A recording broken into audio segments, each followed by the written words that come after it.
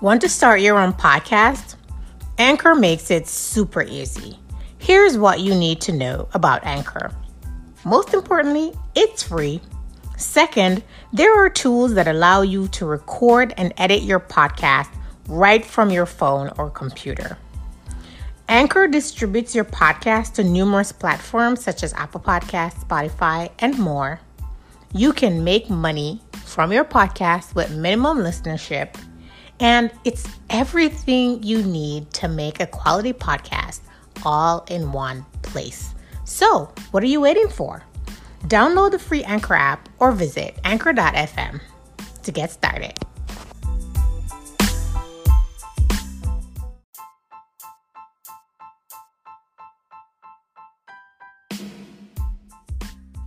Eddie John is a computer enthusiast, software architect, innovator, problem solver, serial entrepreneur, and founder of two tech-based companies, Safari Wallet and PlaceListed.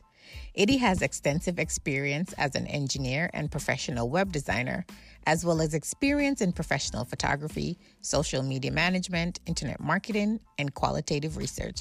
Eddie is an avid mountain climber who has climbed Mount Kilimanjaro 7 times and planned to climb it a total of 20 times. He believes that the challenges of these climbs help make him a better and more resilient entrepreneur. Eddie, welcome to the show. Welcome back, WTF listeners. Thank you for joining us for another episode. Hi, everybody. Hi. So, here we are during the time of COVID-19. So I'm sure that's a topic of conversation for many, and also a topic of conversation for us because there is a component of this whole COVID-19 situation that is about funding. Funding for us here in the US because of the economic impact of the virus. And the government has passed, the CARES Act and different stimulus packages. And also around the world, there's lots of funding being mobilized to deal with the economic impact of not just the economic impact, but also health impact as well of this virus. And so there's lots of talk about funding. And so we want to get into a little bit of that conversation in terms of where's the funding. There's a lot of funds being generated. And for our listeners, if you want to get a sense of who's funding COVID-19 responses and what are the priorities, I would recommend checking out DevEx. DevEx.com, they have an interactive map that is up to date that gives you a lot of information about where there are initiatives and funds being developed, who's funding what, how much in funding is being generated. And our hope is that the funding that's being generated is being equitably distributed and that it is really being distributed to where it's needed most. Here in the US, we saw with the stimulus package for the PPP, where as of yesterday, we heard that funds have run out. But there have been lots of small businesses who have applied for funding under the PPP since the day it was announced, and they have not been funded. They are still suffering, whatever the economic impacts that they've been, that have reached them as a result of this. And now they've been told the money's run out. Yeah. So if that's the situation here, we are just concerned, what does the situation look like on the continent? And so just wanting to have a little conversation around that before we get into today's episode. So Lydia, what are your thoughts? So I'm honestly at the point where I think there's just so much information. There's there's country responses that seem to be, targeting the entrepreneurs and small businesses within country. Then there are these regional responses, and then international and global responses. There are responses that are sector specific. There are responses that are gender specific. So I think that the resources out there are plentiful. But as you said, the proof is in the pudding and the devil is in the details. So where exactly can people access money, and what does it look like? Is it an emergency cash flow? Is it for long-term sustainability? Is it for growth? And so again, I think that there have been some good sort of dissections of this I think the World Bank's COVID response has been particularly helpful and very simple to understand. I know the African Development Bank has also provided some resources and a long-term projection about where they see COVID responses, focused. And I would also say that there's very much a philanthropic government private sector response that I would like to see aligned in particularly around different sectors that really require infrastructure support and support for the long term, because I think economists are saying that really small businesses need to be thinking about this social distancing being a reality for up to 18 months. And so getting away from this idea that we're going to be back to a quote unquote normal in a couple of weeks might be foolhardy. So looking at the long term, but also looking at what type of funding and finance is required, whether that's just emergency stabilization or whether it's sort of long-term growth, I think is going to be key areas for us to be focusing on in the near future. I absolutely agree. And I just want to throw out another resource where people can go and get information about where's the funding. The site is called covidcap.com, and it's put out by Duke University Fuqua School of Business. And they have sort of a map by location where you can really drill down. So it goes from local to global in terms of where funding resources are available. So if you're interested in checking out covidcap.com to get more information. And, as it relates to entrepreneurship, entrepreneurs have probably less support on the continent than they do here in the States. Most countries don't have, let's say, a small business administration or something like that that is completely or supposed to be completely dedicated to helping small businesses grow and thrive. But even here in the US, like we're having such a difficult time dealing with that. Funds being made available and then funds now being unavailable, and most of the people who are trying to access that funding not being able to get it. So we're just wondering, like, what are we supposed to expect for entrepreneurs and small businesses in Africa? And especially when we look at micro businesses, right? Those that are in the informal sector, where are the protections for them? How Yeah, are they supposed to cope? Because social distancing is going to impact them and hit them really hard. I think the informal sectors mitigations to social distancing is something that businesses are going to have to think very nimbly about. Just as you were mentioning, the informal sector is all about social interaction. And so the idea that, being a part has to be now part of the way you think about your business is something that I know is keeping people up at night. I would say that we're definitely going to see the power of the diaspora and remittances come to full effect in the next coming weeks and months. I think that injection of cash, which has always been such a driver of economic growth and sustainability within countries, is what's really going to sort of carry people forward.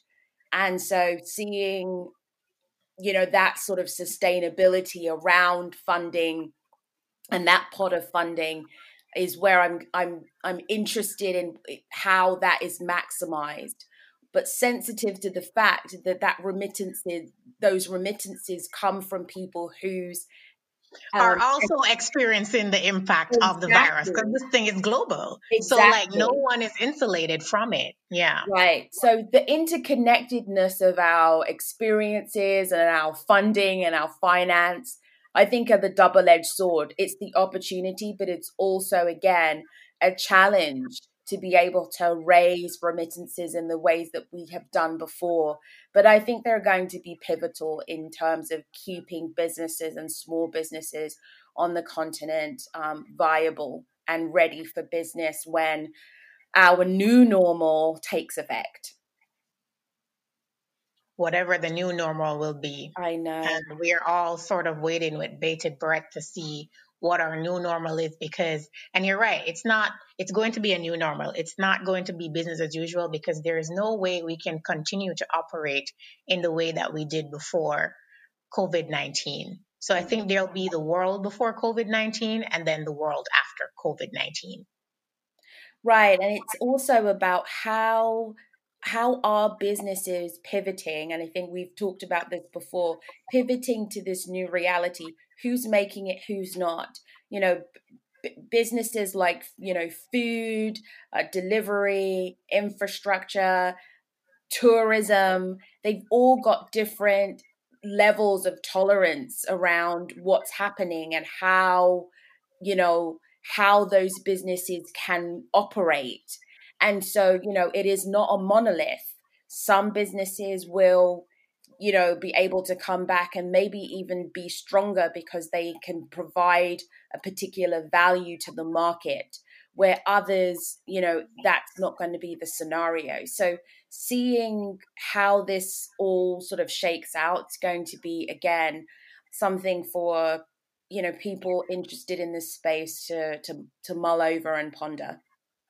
I think you're right, Lydia. And we have to also think about the potential impact of food systems of this virus, and hoping that the development institution won't do what was done during Ebola in Guinea, Liberia, and Sierra Leone, in terms of sort of just bringing in food to help people instead of trying to utilize the food that's already available, that is locally produced, and buy that up for distribution instead of bringing in food aid that could disrupt the market systems for food. Yeah. Because then that can have, a downward effect that can go on for a while for farmers and farmer communities who will be unable to sell what they're producing locally because food imports are coming in that are going to suppress that market. So we have to be very careful that that is not one of those negative impacts that's just going to exacerbate the problem.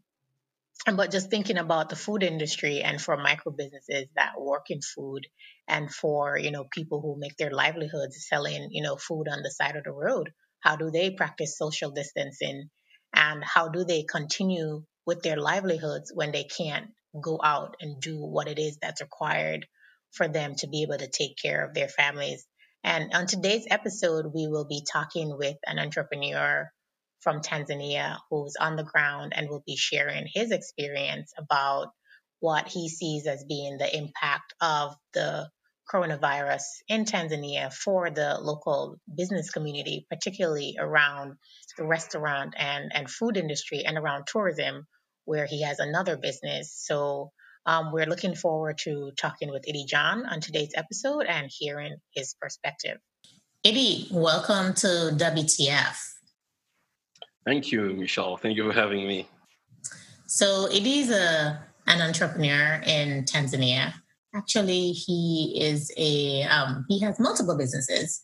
And during the time of COVID-19 and all of the economic impacts and fallout that we are seeing from this virus, we wanted to get a perspective of what's going on in the ground from an actual entrepreneur who can speak to what's happening with small and micro businesses and just in the entrepreneurship space. So Idi, why don't you tell us a little bit about yourself, your businesses, and what you are trying to do to help mitigate the economic downturn for small and micro businesses with one of your platforms, and how you also intend to potentially contribute to slowing the growth rate of the virus in Tanzania, in terms of how you are looking to take advantage of certain opportunities that are in the market right now to be able to contribute to just mitigating certain impacts in Tanzania right now? All right, that's a lot at once. But otherwise, I mean, I was so well. We can break it down into go question by question, and I will remind you as we go along. So just start at the beginning, which is just tell us a little bit about yourself and your various businesses. Great. So I'd say thank you for really having me here, and I think it's an exciting opportunity to actually speak what I'm doing personally, me and my team. So my name is Edie John. Then I'm a software architect.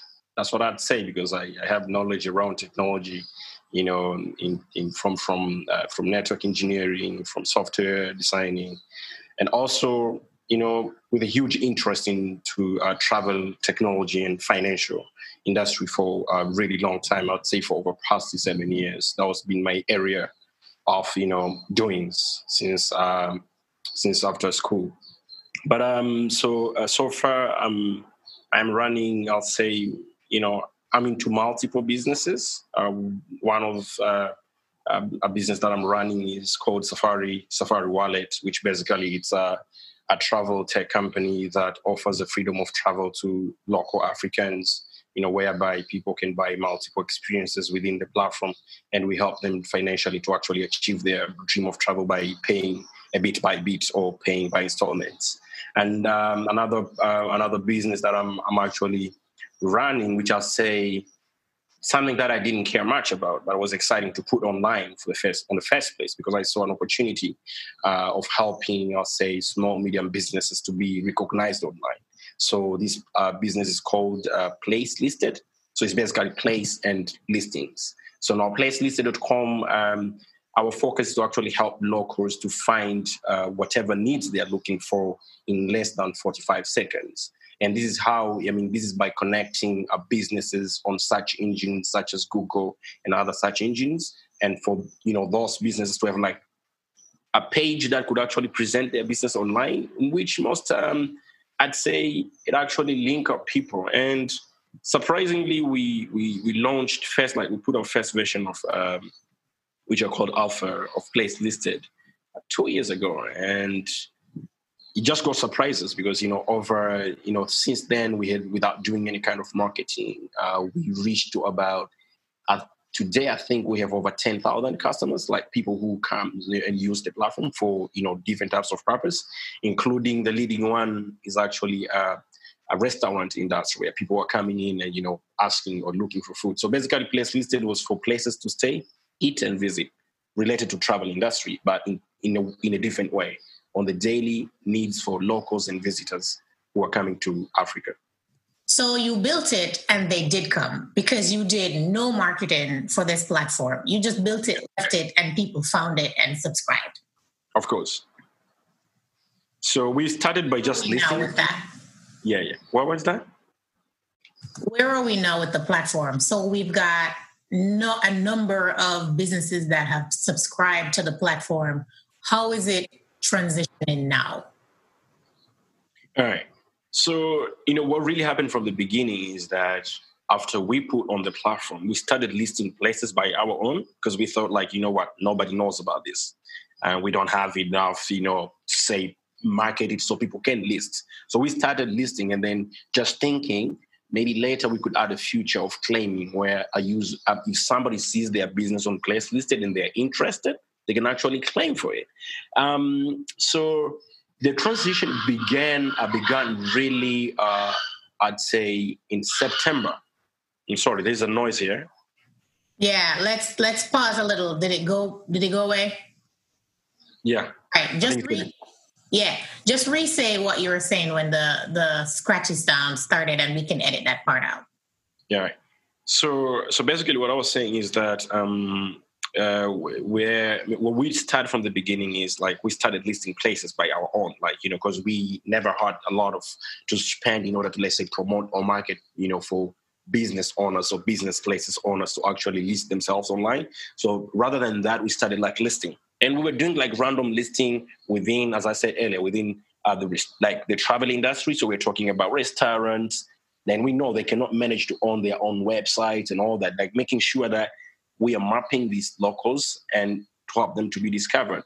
Now, in September, as we were moving and we were monitoring how things are going, like where people are navigating from the behavior of searching information online, and we got to understand, wow, that actually we have we can actually build. We now know the key trendings, which areas are the best areas for us to focus with. So everything changed in September, and I just give a set, for example, back in time for our food delivery or food services. There was a company called Jumia, which I think is well known. Jumia was actually operating, yes, and they closed, I think, if not September last year, it's somewhere there, late last year. Now, before that, if you were searching, let's say, for places like, for example, KFC, which is like a franchise, well-known, restaurant, it will be Jumia's first, and then Place Listed is following. Now, after Jumia left, up to today, if you search, let's say, KFC Oyster Bay, Place Listed is number one. Now, just giving an example of KFC, from September last year to December last year, we gave KFC over 1,000 customers straight ahead without charging KFC for that particular service. But now, when you look to a business like KFC, we'd say this is a business with a restaurant with whatever, all type of strategies. They have like marketing team, they've got people who are working for them. But now, how can we really help not only KFC, but the last small, food seller on the street, which I think I'd call them street vendors. Basically, these are people who are living on they're trying their best level to earn per day, and they have a limitation on what they're selling to. And that's where we are, Yeah, we can call these micro enterprises. So micro enterprises, opportunities for these micro enterprises on the platform. What are the opportunities? So, for example, we had for really to do like the hacking around it because of the culture and how people are navigating online. Also, that affects everything because these small or micro businesses, most of them, they don't have a knowledge about how things works online. But basically, I'd say 80% of the consumers are actually consuming from them. They're not consuming from KFC. KFC is saving about less than 2% of the market in Dar es Salaam, for example. But now... You know this because over the 2 years that the platform has been running, you have been able to collect a lot of very important consumer data around trends and behavior. And you're now utilizing that data to then make informed decisions moving forward. Of course. And that actually, as right now, COVID-19 has appeared to be one of the biggest challenges. So I'll say, for example, I was walking to the street, going to office 3 days ago, and I popped up to a woman who sells, it's like type of donut. We call them vitumbua. So it's like donut, but, and somebody sells this for, let's say, I think it could be cents. If you're calculating dollars, it could be cents. It's like, for $1, you could actually have 20 of them. Just for $1, you could have 20 of those pieces. And you know what? These are the food that every local who goes to work, sometimes they pick them on the street for breakfast. And that's it. It's like... So these are high demand things. Definitely. And that woman right now, I think she's not selling 50 a day. She's not selling 100 a day. But she have a potential of selling thousands just because of COVID, because everyone is locked inside. And I think everyone right now is trying to find this food that cannot be found on restaurants like KFC and other type of like middle-class restaurants. And these are also comfort foods that people start to miss when they're isolated from it. Of course. Here, we know that too. You're like, oh man, I wish I could have this. And you're like, oops, can't really get that. Right. Yeah. Because you won't order pizza every day. And just think about one thing. Breakfast, I think it's actually one of the most taken meal of the day. And everybody wants breakfast. As simple, as light as it is. And these Mama and Tilia, the micro businesses who actually sit on the street and prepare something and just sell it for a day. Basically, in the morning, I'll tell you, I think as COVID is here right now, every family wants to get chapati. and not every family can actually cook chapati. But I'm just thinking right now about home kitchens. What if these women could sit at their home and prepare food, and we go in and take that and actually supply it to to those who needs it by just using the platform. I mean, I think it will save a lot of people. I know some businesses are coming up, they're doing that, but still, it's not enough to save the whole market that is here. And that's where we are heading. Yeah, I think that's very important as a way to ensure that those people in those informal businesses have some way of being able to continue to generate income. It is. Right? Yeah. During this economic downturn. Because some people say that, the impacts of this disease is kind of like a rich man's thing, right? Because you have to be more well off to be able to work from home and still get paid.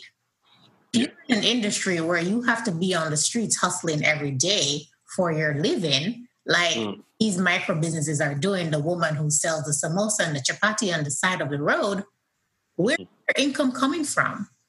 If they're practicing social distancing and they can't be on the road interacting with customers in close proximity day to day, what are their options? They have very limited options. So if they have the option to continue to be able to do what they do to sustain their livelihoods and continue to make money by being able to deliver through this platform, this is a fantastic opportunity for them to continue to survive. And on the other side of this, they might also find that they're able to thrive, as people will still continue, maybe after this thing is over, to just, be at home and say, hey, I don't feel like going out to go get chapati and samosas. Let me just order it online. Yeah. I think, yeah. I mean, that's true, because you know what, I think also what they're really worried about is, because that's the only way they're going to make money, because no one is going to pay them. And if you look into our, the government or country's plan, and no one will just, bring you food if you won't go out. You don't have savings, you don't have where to depend, because right now, even your uncle cannot give you a loan, because he also need that money. For his family or for whatever the issues. Because, I mean, just imagine if this, I mean, I'm not praying for that to happen, but just imagine if this virus will go on for 6 months. Just take precaution. What's going to happen? In your estimation, being an entrepreneur and being a startup entrepreneur, what are the types of impacts that you see this having on the micro, small, and medium-sized enterprise industry in Tanzania, considering that, like in the US, there are lots of stimulus packages that are being rolled out now to help businesses that are suffering because of the virus. Let's say none of that is coming for the local Tanzanian economy.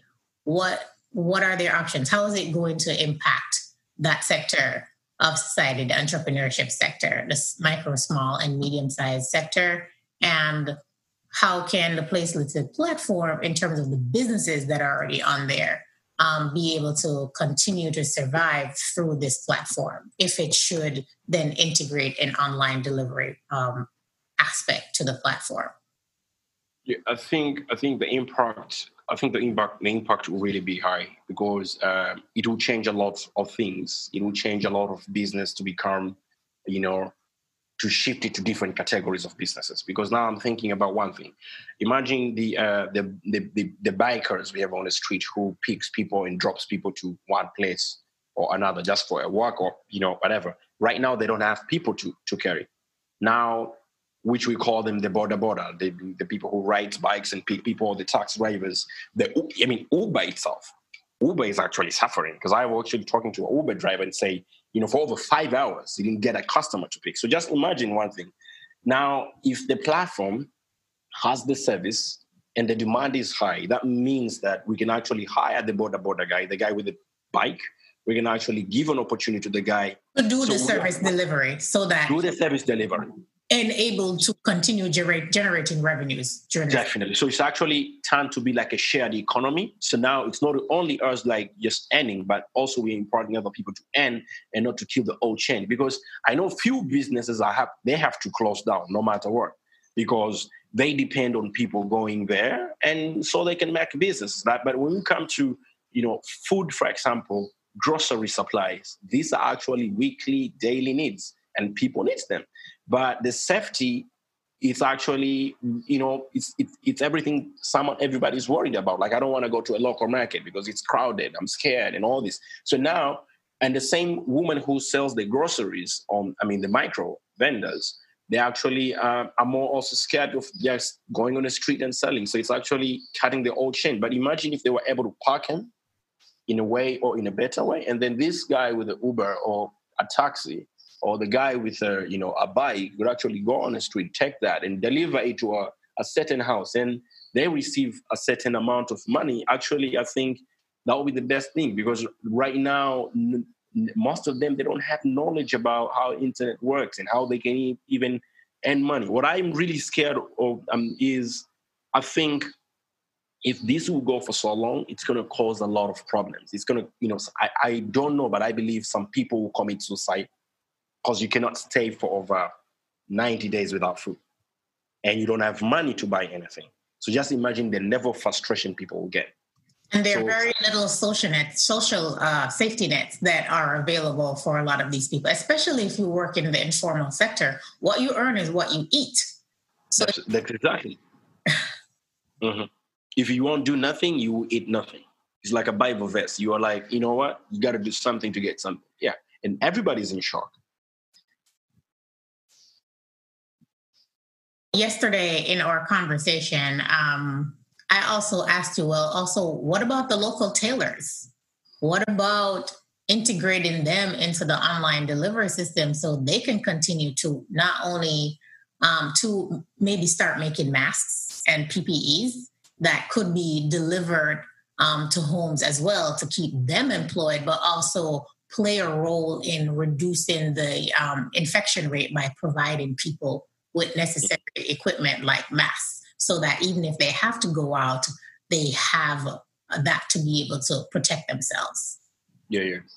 I think that could also be one of the interesting things to do, because I'm afraid that I think in a few days from now, probably the government will also announce that everyone has to put on masks, because before, I think even the WHO declared that masks should only be, used by people who have the symptoms, who are infected or have been infected, in order to protect the others. But right now, it seems like they might actually force everybody to actually do it. And I think if it gets there, there will be a lot of need for masks. And I'd say I probably have to do some research on that, because I think one thing that I have to be we have to be sure of is actually, are the masks safe enough? What are the safety procedures for these tailors to actually prepare the masks so they can be verified and actually, or are they treated? Because otherwise you might actually, somebody might be infected, and it's actually the tailor who's actually, preparing the mask. And then later on you have millions of people being infected because of, certain person who have produced 10,000 of masks. True. Yeah. That is a concern and a risk that needs to be mitigated. But also the truth is that people just be out there making their own masks at home, and it's a hard situation. So what's the plan moving forward for the online delivery platform? So basically, I know since we have a good traffic, and especially even though the application, but one thing that we believe in, because 80% of our customers actually, users are coming from the from search engines. It's basically after typing a certain keyword, they find place listed. It's like they don't know placelisted.com. Basically, they know I'm looking for food, and place listed is here. So what we want to do right now is actually put up a food delivery system, which will link with place listed. It's like a sub-segment, like a segment within place listed, but it's basically, actually delivering or offering delivery food, like food delivery service and groceries, whatever that is needed for, depends with the need of the people that will be serving. And I think within this week, it should be whether from tomorrow to Friday, we might have something online, and then we'll start spreading the words, and then, ask the vendors on the street. Because I know one thing right now is that also on WhatsApp, everybody's like really active. If you share something that is really impactful, people would actually share it right away as fast as possible. It only depends with what kind of message that you're sending. What are you communicating? Like, but right now, if I put an ad and say, are you selling chapati? And would you like to sell thousands chapati? List your, chapati business or place listed or food away / something. Basically, what's going to happen is that a lot of people will do that, because right now everyone is looking for that opportunity online to do something so they can actually earn something. So I think in fewer days, we might have, I think by end of maybe Friday this coming week, we'll probably have something online and then ready to test it or ready to start like offering services. But the only thing we have to really reconsider or consider is actually the infrastructure for delivery and getting the people who can actually do it, and also considering the safety, like making sure that the person who's actually delivering food are they in a good condition to actually do that.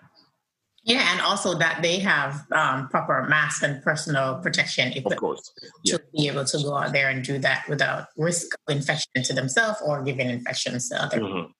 Yeah, we also try to see if we can check in for support, because I think also this needs like a quick investment that we didn't have on our bank accounts.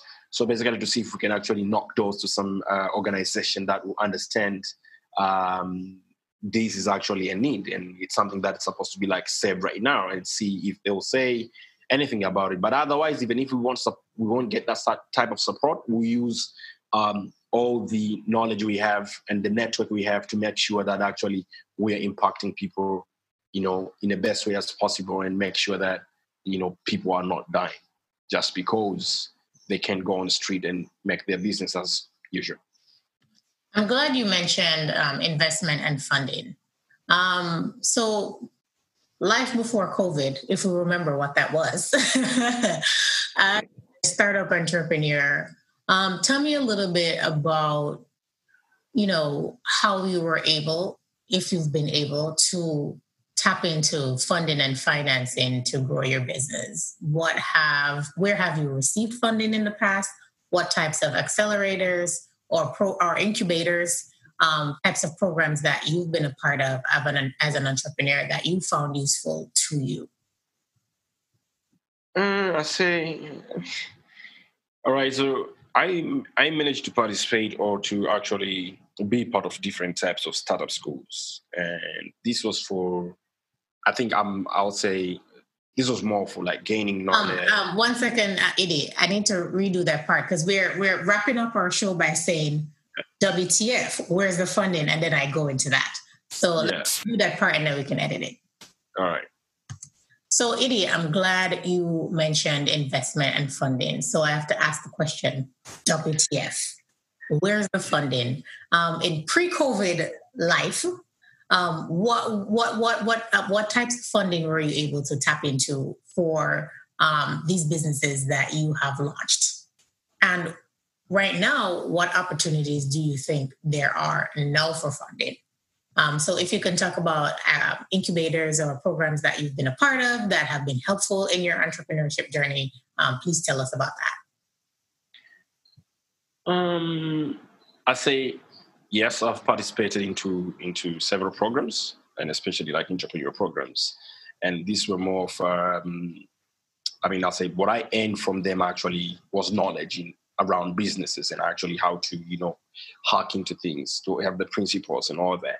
But if you ask me for fund, I'll say for Place Listed, we had zero funding because we never went out and start talking about that business or stuff. Like we were more into like build it, like, make sure it's there. Then later when you pitch it, you have the data, it could actually make a lot of sense to, even to investors, because that's exactly what happened. Most of people where I am are actually not interested to actually, join you in a kitchen to cook, but are interested to actually come on the table and eat with you when the food is there. So it's tough. That's one thing that I like the way you put that, but I think with Place Listed, like being able to generate that data, then you can go out there and make a data-driven pitch to be like, here's how I can make you money because this is what I know. Here's data that I've collected over time, and this is how I can make this valuable investment for you. And that I think that's what will attract people, because already the food was made Now it's on the table. Leslie said it's like working, have this data, these are things, this is the opportunity that you can also see as an investor. Then there it works. Because now we've tried to knock several doors, also seeking out for like very good partnership with organizations around Tanzania, those who are actually operating around media, marketing, and to see if we can potentially get that partnership. Because I think rather than only getting funds, actually strategic partnership could actually really help us to move faster as well. So now I'd say, we hope maybe we'll get actually, someone or a company to come in and join us. But in the past, I'd say the only support we received was on Safari Wallet. And this was for, we received like a fund from Tony Elumelu Foundation. And also we were supported by FSDT, which I think, if I'm not wrong, is financial sector dependent trusts. That's their long term for FSDT. And the funding opportunity in general, let's say if it's either equity, it's either grants in Africa or in Tanzania, they are actually really, really low. Like we don't have a lot of those. And if they are there, they are basically into, maybe they are focusing into, healthy industry. So they have like a focus too, but most of them are not directed into tourism or into, food technology. Now we are starting seeing them like, UNWTO, they've, hosted a challenge a week ago, for innovators to come around and innovate around, food. Just for COVID-19, because now they see that is actually a challenge and there is a need and people have to be supported. So until there is something like that, that's when you see even NGOs, organizations with money, considering now to actually support entrepreneurs or innovators who are actually trying to disrupt or help during this time of COVID-19 war. That's what I'll call it.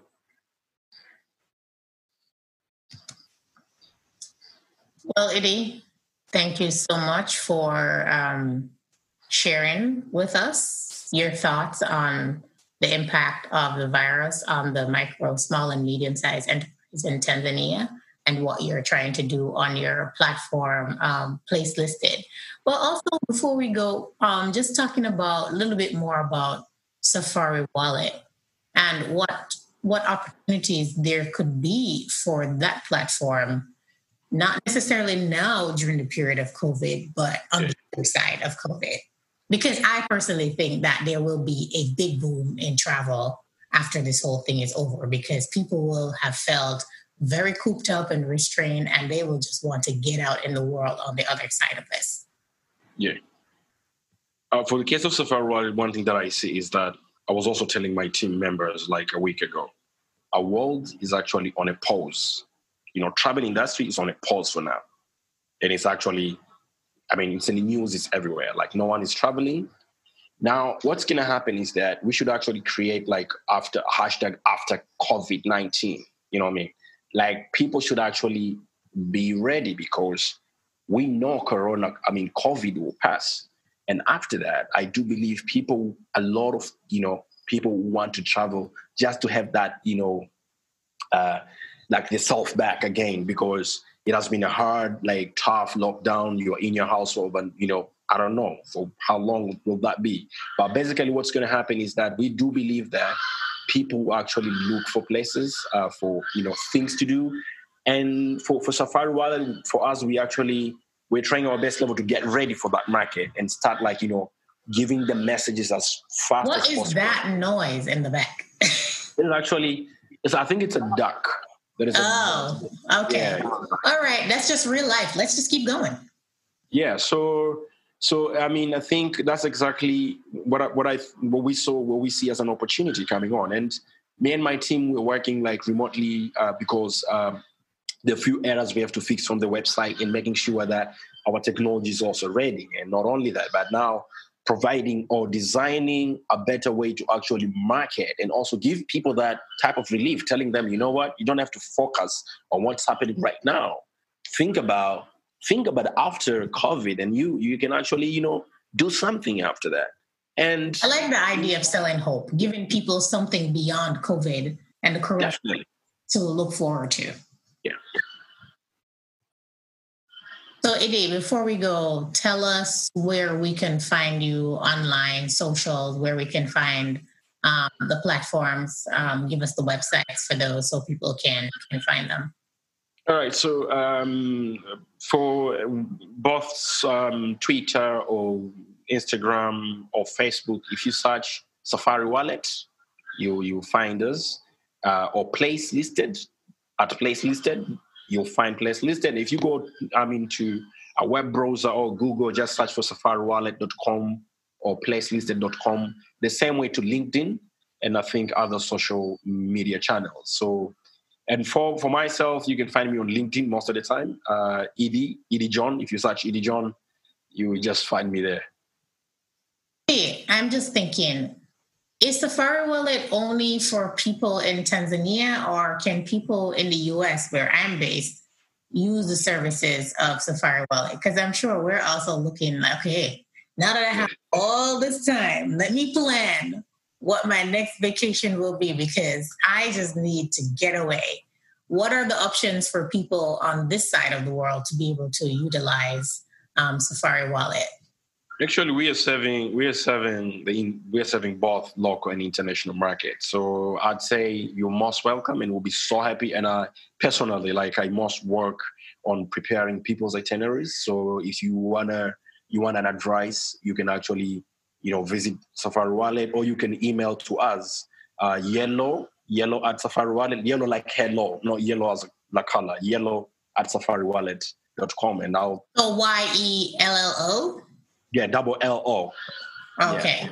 Why? Yeah, like hello. Like LO, but why? Okay. So start preparing a package for me, because I will need to go somewhere when this whole thing is over. Now, if you bring people with you, I'll guarantee you 15% discount for yourself. You hear that, folks? If you're interested in going with me on a trip to Tanzania, hit me up. Reach out to us at the WTF podcast, which is where's the funding at email, which is where's the funding at gmail.com. I know I definitely want to go. Tanzania has beach. If you're looking for beach, Zanzibar, it's got Zanzibar. Yep. For mountain adventure, I would like to climb Mount Kilimanjaro at least once, and it's got safari. So It's got everything. So if I'll be happy. Yes. Send us an email and we can see if we can plan a group trip. Just let us know. Edie, thank you so much for joining us today. And I look forward to seeing what you're going to do with integrating the online delivery side of Place Listed, so that we can help those micro, small, and medium-sized businesses, especially those in the food business, the food industry, be able to continue to operate and generate revenues, and to be able to continue with life as usual without having to bear an astronomical brunt of this, the economic impact of this virus. Michelle, thank you so much, Michelle, and WTF, and I'm excited as well. I hope I'll talk to you another time, and thank you for hosting me. You're most welcome. So that was a very interesting conversation with Edie around what he's trying to do with his business, how he's trying to pivot and adjust, and how those adjustments could potentially help micro enterprises in the food industry to survive COVID-19 and social distancing. Yeah, what I'm enjoying about what I enjoyed about the episode, and what I'm enjoying just generally, is being able to hear these kind of on the ground, real time adjustments and pivots that people are making, and some of the thoughts that are going into, what does community look like? What does supporting local business look like? And what does sustainability look like?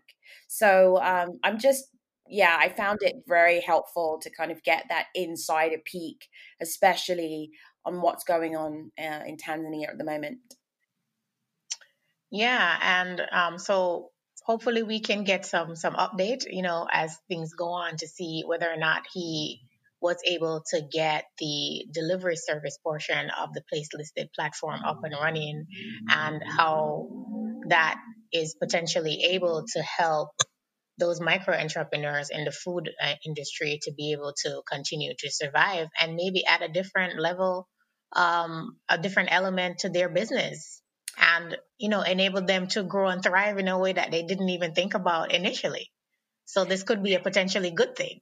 Yeah, it's interesting. I was talking to a colleague of mine around, what the West can learn from countries that have either gone through sort of massive disasters or, economic or weather-related shocks to their financial and living experiences. And it's interesting how you've seen certain developing countries be able to sort of mobilize very, very quickly. There's something very nimble and flexible. I was listening to an example about the fact that in some Indian cities they've been able to create this delivery service, almost overnight. And so there is, even in the midst of the uncertainty and the chaos, I think that there are some lessons learned from developing countries that have been living a reality of being under siege or having weather or other related shocks as a part of their dynamic for years, that we can learn from and, and share information. I agree. I think this is a great lesson learned, and to show that, there's something to be said for providing support for entrepreneurs who come out of these types of environments. They are resilient. They know how to adapt and to respond because they're constantly dealing with situations of crisis that they have to respond to. And they're built for this stuff. And if they get the support that they need, they can come up with the systems and the mechanisms that they need to adapt and thrive. And I think this situation will sort of prove that to the world, that these, in places like the continent and in other parts of the world, people are very flexible and adaptable. And once they have the support that they need to be able to do that, they can thrive. Yeah. Even in hard times. They've been doing it for centuries.